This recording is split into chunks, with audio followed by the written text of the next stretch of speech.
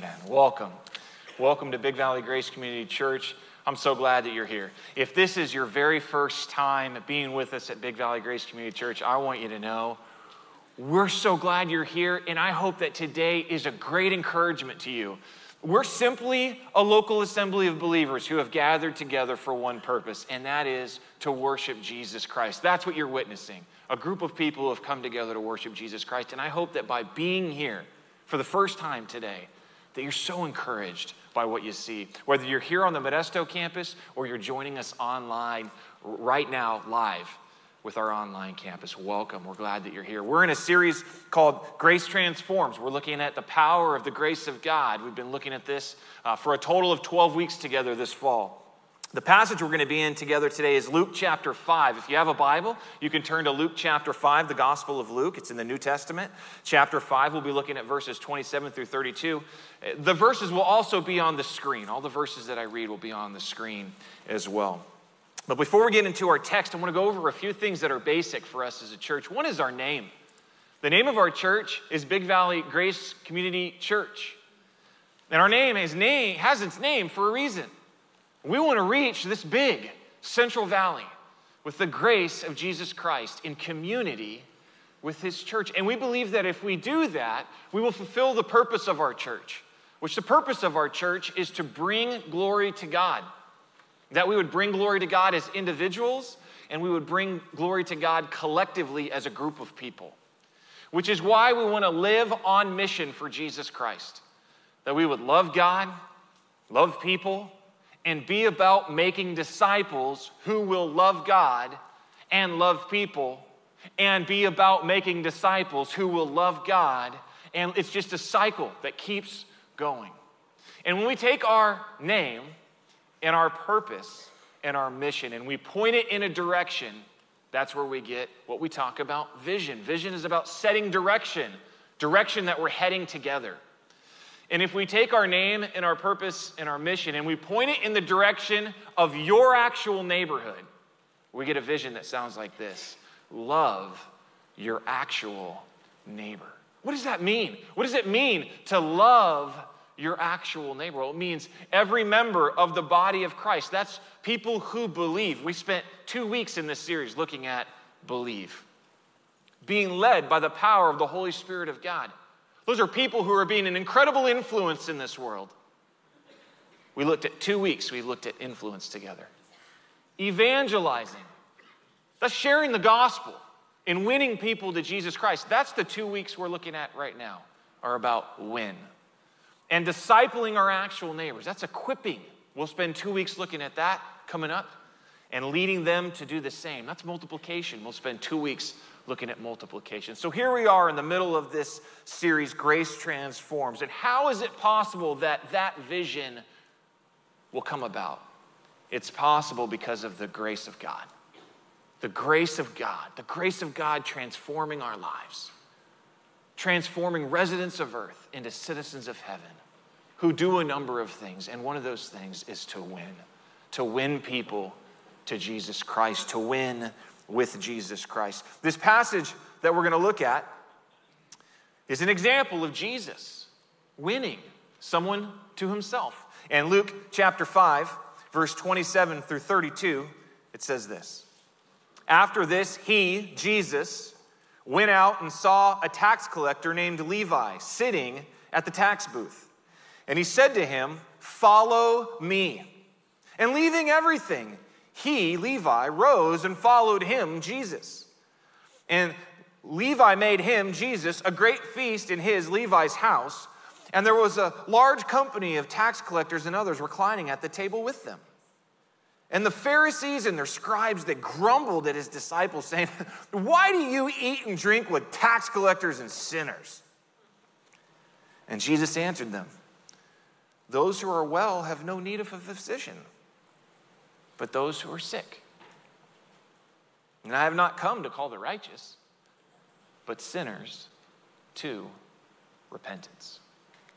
I've been encouraging us that every member of the body of Christ, being led by the power of the Holy Spirit, would be evangelizing. And as we see what Jesus is doing here together, I want us to help I want to help us see for a moment before we unpack this passage how the whole person of God is at work. In the Gospel of Luke, before this passage, before Luke chapter 5, in the Gospel of Luke, the Holy Spirit of God is mentioned 11 times already before we even get to this passage. When the angel comes to the mother of Jesus, the angel describes that Jesus will be conceived by the power of the Holy Spirit. When John the Baptist describes the ministry of Jesus as the forerunner, he says that Jesus will come and will baptize with the Holy Spirit. At the water baptism of Jesus, it says that Jesus looks up, he sees the heavens torn open, and he sees the Holy Spirit of God descending upon him like a dove. When Jesus is about to head out into the desert for temptation against Satan himself, it says that Jesus goes into that temptation full of the Holy Spirit and that he's being led by the Holy Spirit into that temptation. When he comes out of that temptation against Satan himself, it says that he comes out of the temptation in the power of the Holy Spirit. In Luke chapter 4, when Jesus reveals who he is in his hometown, in the synagogue in Nazareth, he pulls the prophet Isaiah's scroll and he reads this: "The Spirit of the Lord is upon me, because he has anointed me to proclaim the good news."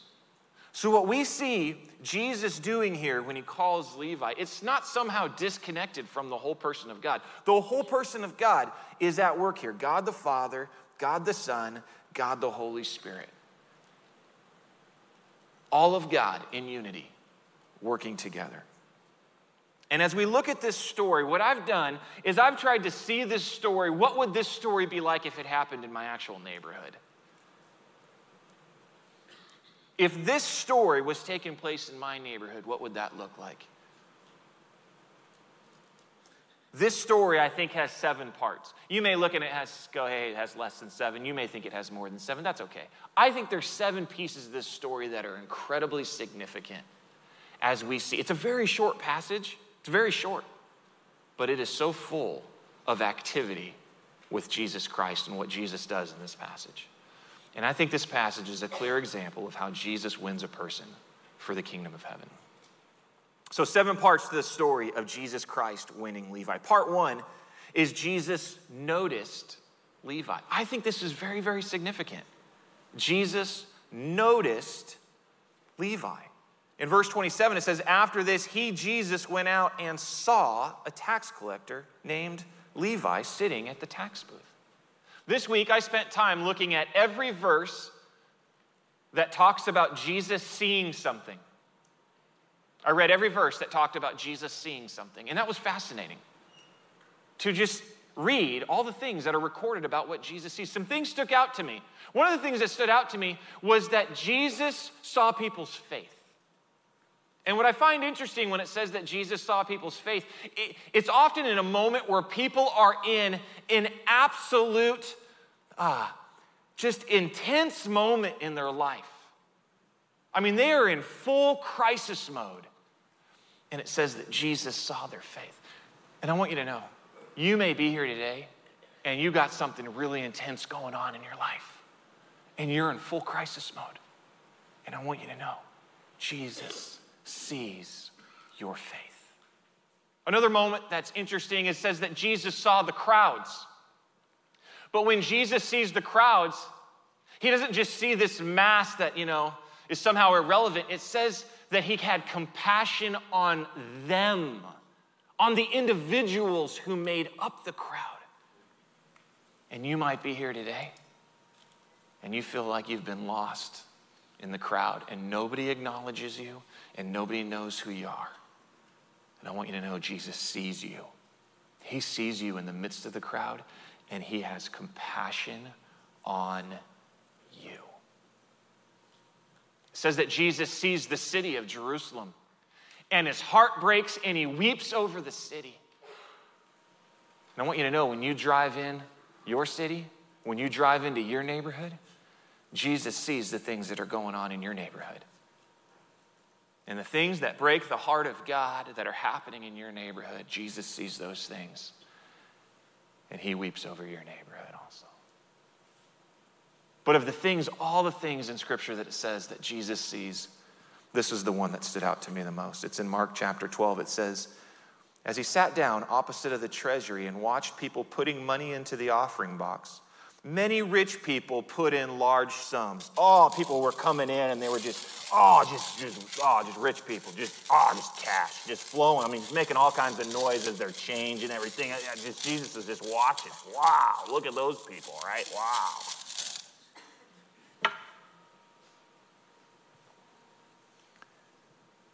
And a poor widow came and put in 2 small copper coins, which make a penny.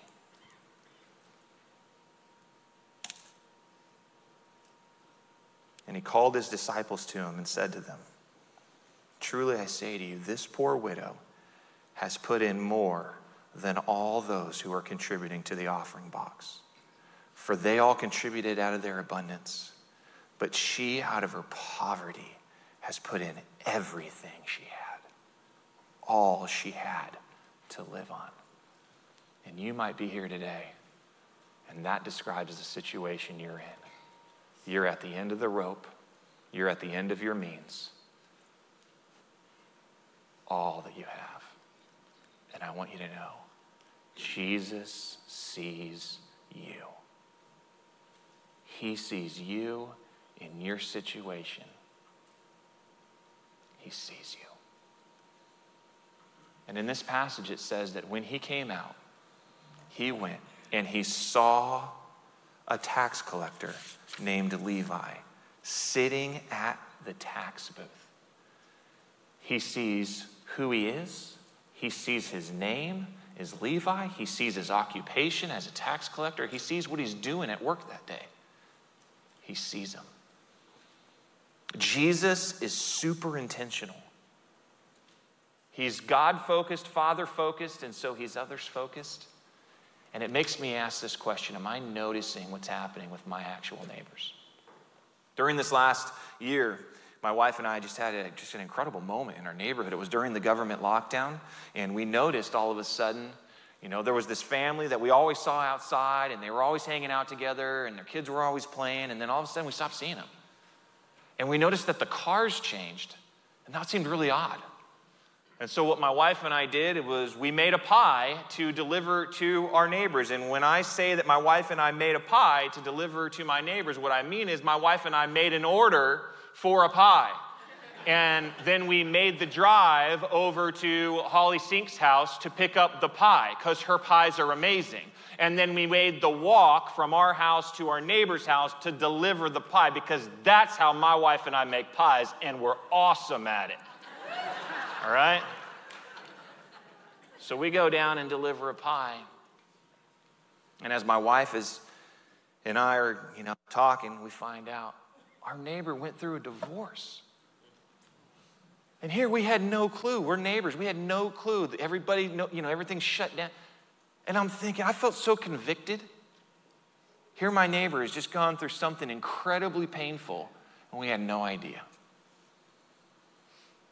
Am I noticing what's happening with my neighbors? Jesus sees. He sees what's going on. That's part 1. Jesus noticed Levi. Part 2, Jesus invited Levi. In verse 27, he said to him, follow me. There's these 2 great invitations in Scripture. Jesus says, come follow me and come unto me. Come follow me and come unto me. And this is one of them, come follow me. It's so simple, but it's life-changing. Do you remember when Jesus extended the invitation to you? Come follow me. My wife and I, my family's sitting up in the mezzanine right now. My wife and I had just a great interaction this week. And she was reminding me about the person who did that for her. Her name was Julie Tomlinson. She's now Julie Vasquez. The Tomlinson family's been a part of our church for a long, long time. Julie Tomlinson, in 8th grade, said to my wife, come follow me. I invite you to come with me to youth group. And when my wife came to youth group in 8th grade, she met Jesus. Because Julie Tomlinson, now Julie Vasquez, invited her. Inviting people to Jesus Christ is so important. We've invited our neighbors a lot. It hasn't all gone real well. We've invited them to church. They said no. We invited their kids to go to kids' campus. They said no. We invited them over to hang out in our house for brownies and ice creams on National Night Out. They said no. We invited them to play games with us. They said no, but I ain't a quitter. And I'm going to keep inviting. I'm going to keep inviting. I'm going to keep inviting. Part 2 is Jesus invited Levi. Part 3 is Jesus welcomed Levi. And I think welcoming past the invitation is distinct and it's different and it's important. Because this is an opportunity for our walk to now match the talk. We invited, but now what are we doing after we've invited, and are we welcoming them in? It says, and leaving everything, he rose and followed him. So leaving everything behind, Levi rises up and he now follows Jesus. This is an incredible picture of, think of how many obstacles people have when they leave everything to follow Jesus. The obstacles they overcome, the things that the grace of God helps them to do, to leave behind everything to follow Jesus. It is so life-changing here. This is so obvious that my 8-year-old this week, when we're doing devotions at dinner, pointed out how important this was. We were doing day 25 on Win, follow me, and we read the line, Matthew immediately got up and left everything to follow Jesus. And my 8-year-old Kian went, wow, that's amazing that he got up right away and followed Jesus, because usually when people ask people to do something, they say, in just a minute. My 8-year-old knows that. In just a minute. Let me finish what I'm doing and then I'll do what you asked me to do. And my 8-year-old goes, wow, it's amazing that he, right then, left everything, followed Jesus. Wow. Am I welcoming my actual neighbor? Because Jesus not only invites them, but he welcomes them. And my wife and I, we've extended a lot of invitations in our neighborhood. And one time we extended invitations to our neighborhood and we're hanging out front. No one came. We're hanging out. No one came. Right? So no one came. And then all of a sudden we see a door open on our street and someone walks out the door and they start making their way to our house. We're like, oh. We were thinking it was totally, the whole thing was a bust. And then, oh man, we got to be ready, right now. And it was totally someone we weren't expecting. Right in that moment, my wife and I are having this great moment right out in front of our house. Wow, oh, wow. We were like, come on, let's go. Just into action. Totally weren't expecting it. It was this great moment. And are we ready to welcome? Maybe the person we're going to welcome is a person who's coming out of great conflict. Maybe the person we're going to welcome is someone who's an outcast. Man, are we ready to welcome them in? We're ready to welcome. I think Jesus, that's a great example here. He extends an invitation. He notices him, he extends an invitation, but he welcomes him in when he accepts the invitation. I think it's great. So Jesus notices him, he invites him, he welcomes in. Part 4, Jesus included Levi's friend. It says, and Levi made him a great feast at his house. This is verse 29. Levi made him a great feast in his house, and there was a large company of tax collectors and others reclining at the table with him. Now, it's Levi's house, and so Levi's hosting the party here. But what I think is incredible is that there was room for Jesus. There was room in Jesus' life for all of Levi's friends. Because Jesus makes room at the table, if you will, for all of Levi's friends. Room at the table in Jesus' life for all of Levi's friends. And that's just a cool picture to me. And what happens when, this moment here is referred to as a Levi party. Maybe you've heard that moment, you've heard that, or a Matthew party. It's when someone comes to Christ or someone meets Christ and then they invite all their friends so that they can meet Jesus too. And that comes from this passage here. When people talk about they had a Levi party or they had a Matthew party, it's that they came to Christ and they wanted all their friends to meet Christ, so they invite all their friends over so they can tell them about Christ. And that's what we see him doing right here. He's throwing a party and Jesus is really the guest of honor. And what happens when there's people who are of a different diversity than you? Or am I ready to include them at my table? Or they're from a different culture. Am I ready to include them? Or what about when there's someone who has a different worldview? Or they have a different belief system? This is a great moment for my wife and I to be challenged. Are we willing to be hospitable and to include those who are different? I may look and go, my neighbor's friends, I don't really fit in with that group, so I'm going to quit and not even try because I don't fit in. So I'm going to stop before I even start. And this is a challenge for my wife and I Wow. You know, we've invited people to Thanksgiving, lots of years. And we've had, lots of people come to Thanksgiving to our home. There's been a few times where something like this has happened, though. We invited a neighbor, and our neighbor said, yeah, we'll come. And then when our neighbor came to Thanksgiving, they brought people with them. And I'm literally opening up my front door, and I'm meeting people for the very first time, and hey, well, let me get you a seat. Let me get out another table, and let me get some more chairs. And, and what a great moment. No clue they're even coming. I'm meeting people, and what happens when that person, they just have a way different culture than me. Way different background. What a good place for my wife and I to learn some things about Jesus in that moment. Being ready to include him. So Jesus does a great job here of including Levi's friends. Part 5, Jesus didn't let the reputation of Levi stop him. He noticed Levi, he invited Levi, he welcomed Levi, he included Levi's friends, and then Jesus didn't let the reputation of Levi stop him because Levi had a reputation. And Jesus didn't let that get in the way. In verse 30 here it says, and the Pharisees and their scribes, they just grumbled at his disciples saying, why do you eat and drink with tax collectors and sinners? Like, do you not understand who you're passing bread around with? Do you not understand the people who are sitting at the meal table with you? Like, do you not understand who is with you? Jesus knew something about reputation. The scriptures say that people said this about Jesus. Can anything good come out of Nazareth? Nazareth? Isn't he like Joseph's son, the carpenter? Isn't he the one, whose mom had a baby out of wedlock? Jesus knew what it was like for people to talk about him. And in this moment, Jesus knows the reputation of who he's having a meal with full well. He knows exactly who he's eating with. He knows exactly their reputation. In the book of Acts, we have this incredible moment where God is saving the apostle Paul, Saul. He saves him. He becomes Paul. And God uses this guy named Ananias in Acts chapter 9, verse 13. And God tells Ananias, hey, I want you to go talk to Paul. He goes, whoa, whoa, whoa, whoa. Don't you know who that guy is? Don't you know who Saul is, God? Like, God, have you not heard? He's a bad guy. Lord, I've heard his reputation. I've heard about this man from many people. Like a lot of people are talking about this guy. How much evil he's done. God's like, yeah, I know. That's who I want you to go talk to. I understand the reputation. Go talk to that guy. When I was growing up, we had some rules on TV, all right?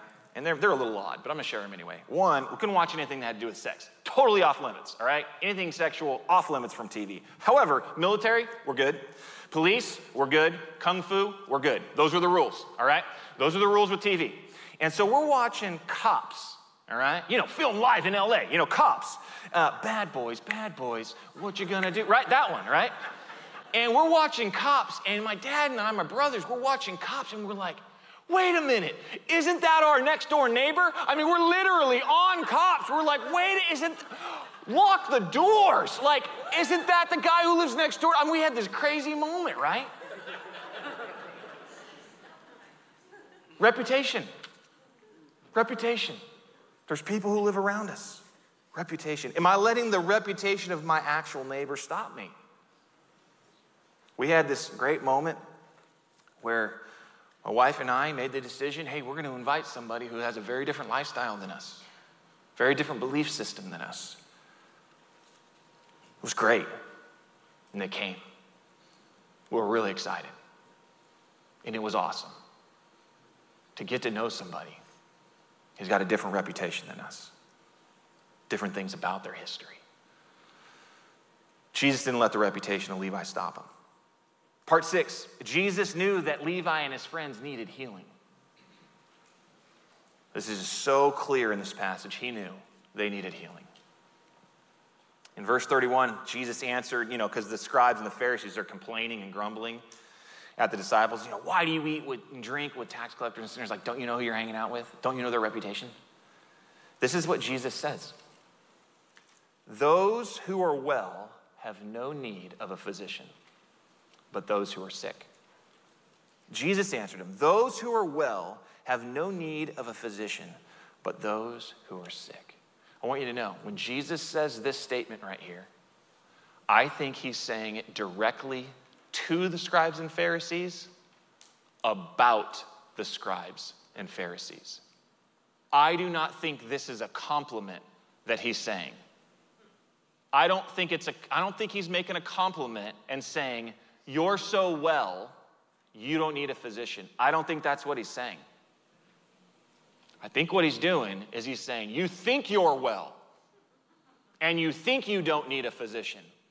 And those who are well have no need of a physician. In other words, you don't think you need me. You don't think you need me in your life. But you know what's really clear? Those who are sick know they need help. And when in scriptures, I spent a lot of time looking at people being healed by Jesus. It is so clear in scripture.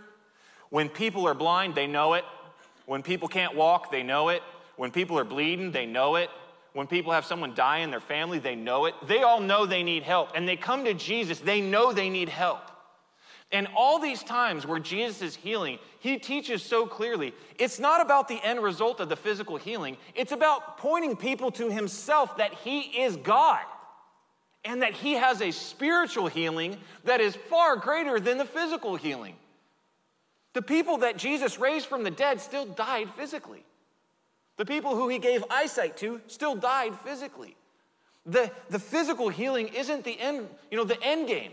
The end game is worshiping Jesus Christ as God and placing faith in Jesus Christ and trusting in Jesus Christ, in him alone for your salvation, because that's the greatest healing that's needed, is that souls would have life in Jesus Christ. Souls that are dead would have life in Jesus Christ.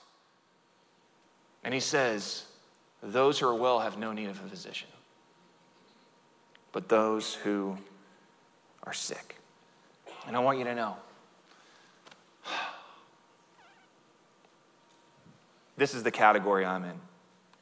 Those who are sick. I know full well that I need Jesus. I need Jesus desperately every day. I am in this category right here, those who are sick. And when I come face to face with the great physician, I want to thank him, because I understand I'm sick and I need him. I need the great physician in my life. And I want you to know, there's room in this category for you too. And I welcome you. I welcome you to the fellowship of those who know that they're sick. And I welcome you to the fellowship of those that they need Jesus Christ. They know they need Jesus Christ. There's room for you at the table. And Jesus comes to the table and he knows those who are sick need him. And those who are sick need healing. And that to me is a great encouragement to me in my own brokenness before the Lord. He knows I need him. May I be someone who welcomes in the great physician into my life to receive the healing that Jesus wants to bring. And I welcome you to join me in that. Jesus knew Levi and his friends needed healing. It makes me ask, am I aware that my actual neighbor needs healing? Am I aware that the people who live right around me need healing? So, Jesus noticed Levi, Jesus invited Levi, Jesus welcomed Levi, Jesus included Levi's friends. Jesus didn't let the reputation of Levi stop him. Jesus knew Levi and his friends needed healing, and then you top it all off, part 7. Jesus shared the gospel with Levi and his friends. Jesus shared the gospel with Levi and his friends. In verse 32, he says, I have not come to call the righteous, but sinners to repentance. At the dinner table, he calls them all sinners.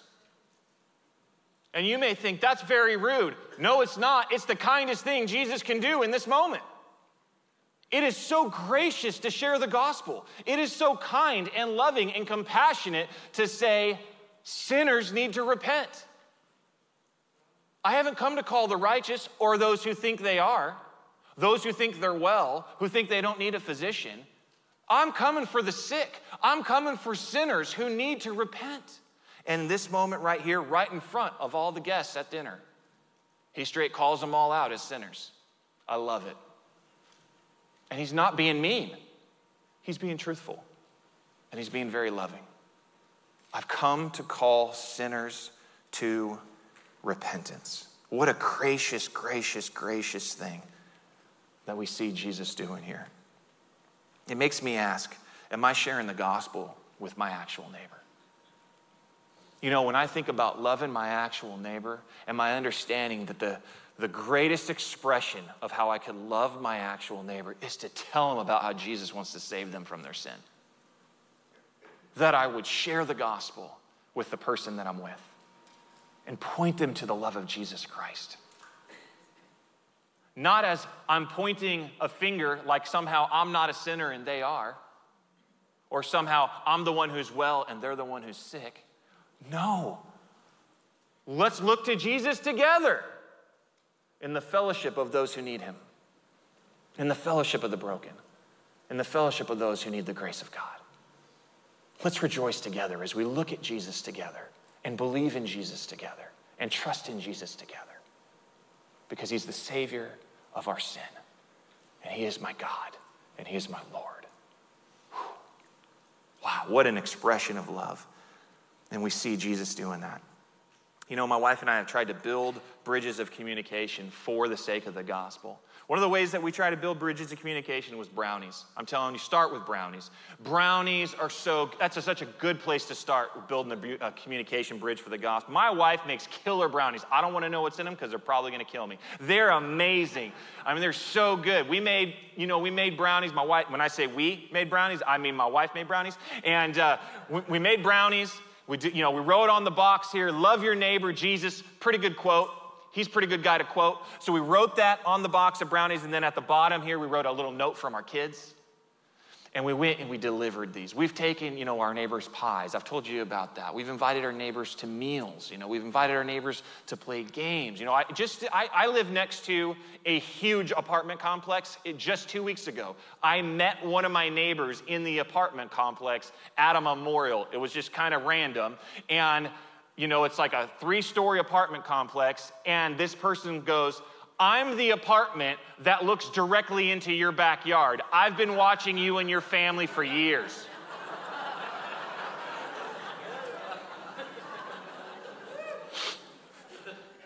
You guys throw a lot of parties. I go, yeah, we do. We do throw a lot of parties. Thank you for being our neighborhood watch. Why don't you cross the parking lot and come join us for one of our parties?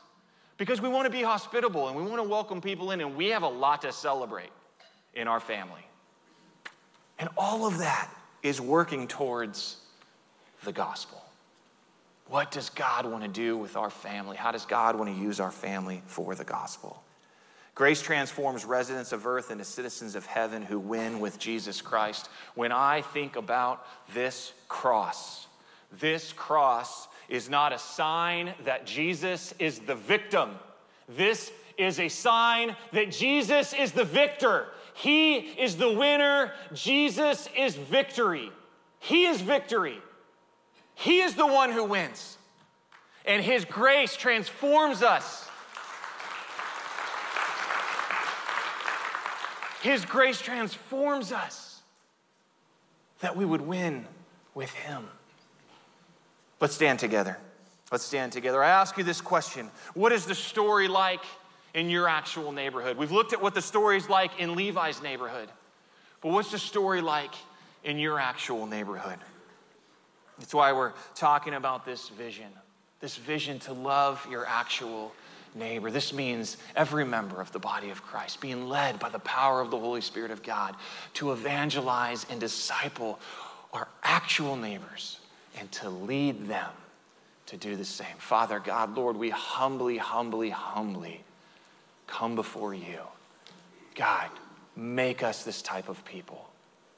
Make us this type of people. God, use us. Thank you so much that you've noticed us and you've invited us and you've welcomed us and you've included our friends, and you didn't let our reputation stop you from being with us. And you knew that we needed healing, and you have shared the gospel with us. Thank you. Thank you, Lord, that you have done that to us. God, help us to come along for the ride as you want to do that with more people. Make us into that kind of people. And so we need your help, Lord, and we love you, and we praise you. We praise you in the name of Jesus Christ, and all God's family said.